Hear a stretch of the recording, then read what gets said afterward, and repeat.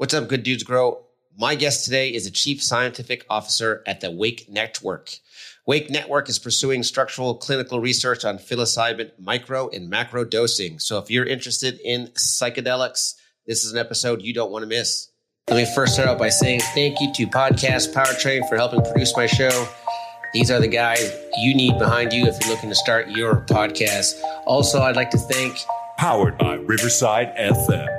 That's right. Our show is powered by Riverside FM, one of the best platforms to actually have a podcast on. So I'm going to have some links at the end of the show or in the show notes. Check them out. These are the two people that you need to get with to make your podcast top 100. This is the Good Dudes Grow 2.0. On the Good Dudes Grow 2.0, we're here to let you know the importance of plant-based medicine and psychedelics on mental and physical health. We're bringing you stories of how these medicines have changed lives and can save lives. We want to teach you the healing power of plant-based medicine. This is the Good Dudes Grow 2.0. What's up, everybody? Welcome back to Good Dudes Grow. I'm your host, Gary Roberts, and I am thrilled about today's show because it is going to be fully informative on psychedelics. My guest today is a trained neuropharmacologist and a registered pharmacist. She has held a number of roles in clinical trial management, drug development, biotech, and pharmaceuticals. She is a specialist in the pharmacology of psychoactive compounds. She has extensive experience in the cannabinoid arena. She has co-founded a biotech startup, developed and delivered educational modules for medical and adult cannabis and space in both academic and business settings. She has developed a program for continued education in the psychedelic medicine. She also provides scientific advisory to companies in the cannabinoid and psychedelic space. She is a chief scientific officer at the Wake Network and a scientific advisor to Psychedelic Studies Research Group at the University of Toronto. She's interested in the therapeutic potential of psychoactive drugs in the treatment of mental health disorders and the improvement of quality of life in healthy individuals.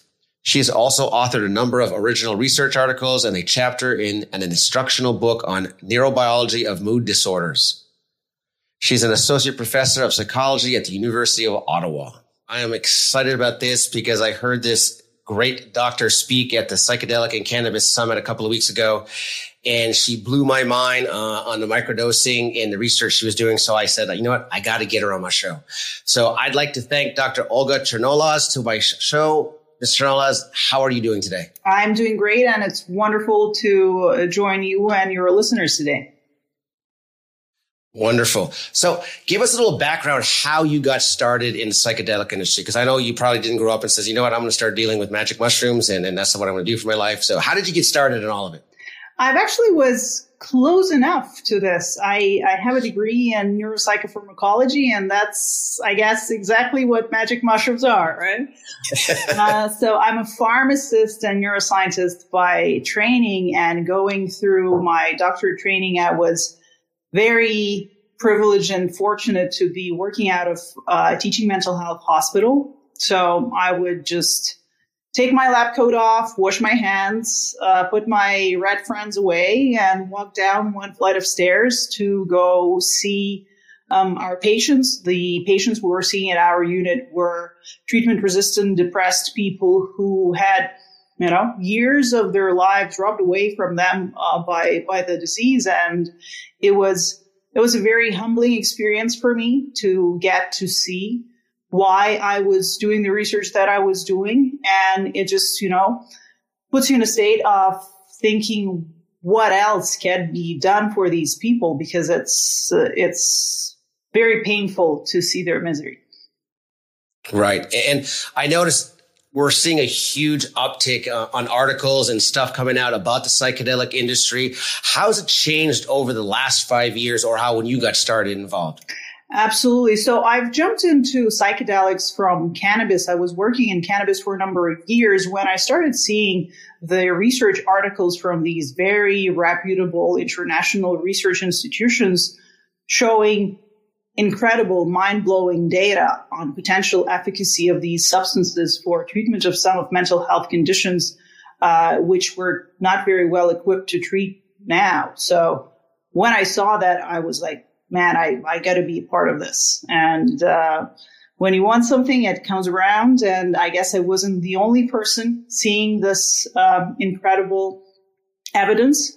5 years ago, there wasn't psychedelic industry. There was Compass, and that's pretty much it. And there was research groups working around the world on trying to put out the evidence and the data to show how incredible the potential of these drugs are. And now, several years later, we have companies going public. We have huge interest in this area. And I guess in part it's being spurred by the COVID and the mental health problems being exacerbated by us all being locked away. So it's a great time to be alive. I kind of got started the same way. I started researching the effects of cannabis and CBD on mental health for first responders as being a first responder. And it's always interesting how when you start talking to people about plant-based medicine, they go straight to all the stuff they were doing when they were young. Like, I remember those days when I was smoking weed and everything else. And it's come such a long way that what is the biggest misconceptions people have around psychedelics? Is it the same thing as they had with cannabis? It's like, when you mention, okay, we're going to do a test on MDMA or ecstasy, people sit back and go, whoa, wait a minute. I remember that drug when I was young. Yeah. It's good for you now? So I think to me, there are two very different misconceptions that we have about these drugs. So first one is that they're bad, they're narcotics, they're banned substances. So there is absolutely no scientific medicinal evidence for these substances being banished and not being accessible to doctors who are just looking for more options to treat their patients and to give them better health outcomes, right? So that's the first one. And the other one, and I'm probably not going to get many fans from your listeners for saying this, but I'm not loving the cure-all talk that we now having migrating from cannabis to psychedelics. It's not a miracle drug. It seems to be very, very, very promising. But is it for everybody? Is it going to make us all better? No, as a pharmacist, I don't believe that there is such a thing out there that's good for all of us. Maybe water, right? But if you have too much too quick, that will kill you as well. So, right. And that's what I tell everybody, even to those who are interested in trying it, it's not one pill and then next thing you know, you're cured. There's a roadmap to do. There's other things you got to do with it to actually make sure that these things actually work for you. You actually, like your bio, I said you work for the Wake Network. Explain to my listeners exactly what the Wake Network is. Absolutely. So Wake Network is a Canadian company aiming to uncover the therapeutic potential of psychedelic substances. We are vertically integrated. We're producing our mushrooms. We have a facility in Jamaica where we grow psychedelic mushrooms. We then process them in GMP conditions, make the study drug out of them, put the study drug into clinical trials, research it, and once we have enough data about it, we're hoping to put it into clinics, our own or somebody else's, and just do good by people. And with that clinical trials, you got some big news, I think, a couple of weeks ago that you guys actually got a special clinical trial coming up. I think you just mentioned it kind of like in Jamaica. Is that correct? Yes, it's going to be a microdosing clinical trial. And you'd be amazed. I mean, microdosing is a buzzword today, but with psilocybin, there is zero clinical trials right now looking at its effects. So we are taking up this challenge. We are walking the talk so that we can create this evidence for ourselves, for the community, for the medical community, for the industry, for patients. So I couldn't be more excited about this. And you gave a speech, like I said, at the Psychedelic Cannabis Research Summit on microdosing. Mm-hmm. Can you tell my listeners, not the full length, but kind of like give the cliff notes on exactly what microdosing is and what it can and possibly do and what your clinical trials are looking for? Absolutely. So microdosing, you'll ask for people and you'll get 5 different answers. So in short, it's taking psychoactive substances in the amount so small that you don't feel impaired. So, and somebody will tell you that if you're not feeling nothing, then it's probably not enough. But my thinking is you shouldn't be feeling any impairment, but the effects, the purported positive effects on health and general well-being should transpire. When people microdose, people typically microdose with either psilocybin or LSD, but anything you can think of, people microdose with. It's DMT, it's ketamine, it's mescaline, anything literally you can think of. When people microdose, typically they take about 2 to 10% of the dose that they would take for the full experience. And with microdosing true psychedelics, things like psilocybin and LSD, people report that their mood improves, that they get more creative, that they function better in their family, in their community, in social situations in general. They feel more connected to self, others, and nature. So it's just a short list of things that people who microdose report to experience from this practice. And on the study of microdosing, have you found any changes in, I know you're still doing clinical trials, but like in PTSD, depression, and other items? Because I know you gave a little bit of that information during your... Again, going back to virtual lack of data around efficacy or potential efficacy of microdosing for these conditions, the short answer is we don't know. The long and better answer is people suffering from depression, people suffering from anxiety, people suffering from addictions, people suffering from trauma, both brain trauma and psychological trauma, do report that they feel better when they use psychedelics, either full dose or when they microdose with them. Interesting. And your study in Jamaica is doing it on natural psilocybin compared to the synthetic, correct? Is there a difference between the both of them? It's hard to tell if there is a difference between the both of them. Possibly there is, and we need to look into it deeper. So what's been done so far? All of the trials with psilocybin. So number one, all of them were done for full dose scenario. And number two, all of them were done with synthetic substance.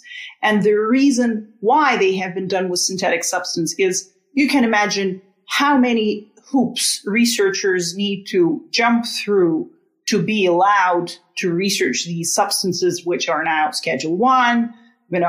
It has no value in eyes of regulators. So it's very difficult to get to work with them. So for researchers trying to advance this field, they had to access what the regulator would okay. And for FDA, it's much easier to sign under something that meets their very specific list of regulations rather than going for natural substance that virtually everybody who's using psilocybin is using it in the natural form. So for me, it's us producing and registering our drug for our microdose trial. And with it being natural drug, I couldn't be more excited that, number one, we get to put it into microdose clinical trial. And number two, it's the actual thing that people are using when they report these benefits, because nobody gets access to synthetic psilocybin outside of the research scenario. And what people do when they microdose is they take their mushrooms and take them either ground up or just mushroom form. And that's what we're going to test. So that's going to be quite an interesting test for you. Kind of like basically groundbreaking new territory for you for clinical trials, correct? Absolutely. And this drug is world's first legal microdose. because, there are jurisdictions where psychedelics are, I wouldn't go to the lengths of saying that they're illegal, but they're not illegal through one system or another. So our drug that we have registered with Jamaican Ministry of Health is actually world's first legal microdose. That is fabulous. Congratulations. If people wanted to follow you and Wake's progress on this type of research and all the other type of research you're doing, how could they do that? Wake is at wake.net. And I can be found at Olga Chernolaz on LinkedIn, Instagram, wherever you can find. I'm there. Perfect. I'll put those notes and those links in the show notes. Dr. Chernolaz, I appreciate you coming. It's basically all the information I wanted to get my viewers, and I wanted them actually to know who you are so they could actually follow you and get more information. So I appreciate it. I had such a great time with you here today. Thank you very much. You have yourself a wonderful weekend. Same your way. Take good care. Bye. Bye. Hey, everybody. Thank you for listening to the show. And like I said at the beginning of the show, I'll have some links for you. So if you're interested in starting your podcast yourself, one of the best places to go is Podcast Powertrain. Right now, they're doing an amazing offer for all their course material. If you want to actually help get your show ranked, all you got to do is go to gooddudesgrow.com/powertrain and you'll get all the information there. Also, if you're looking for a platform, not sure which platform to use to record your show on, Riverside FM is the one we use. You can also go to gooddudesgrow.com/Riverside. Check them out and you will not be disappointed. Again, thank you for listening to the show, and we will see you.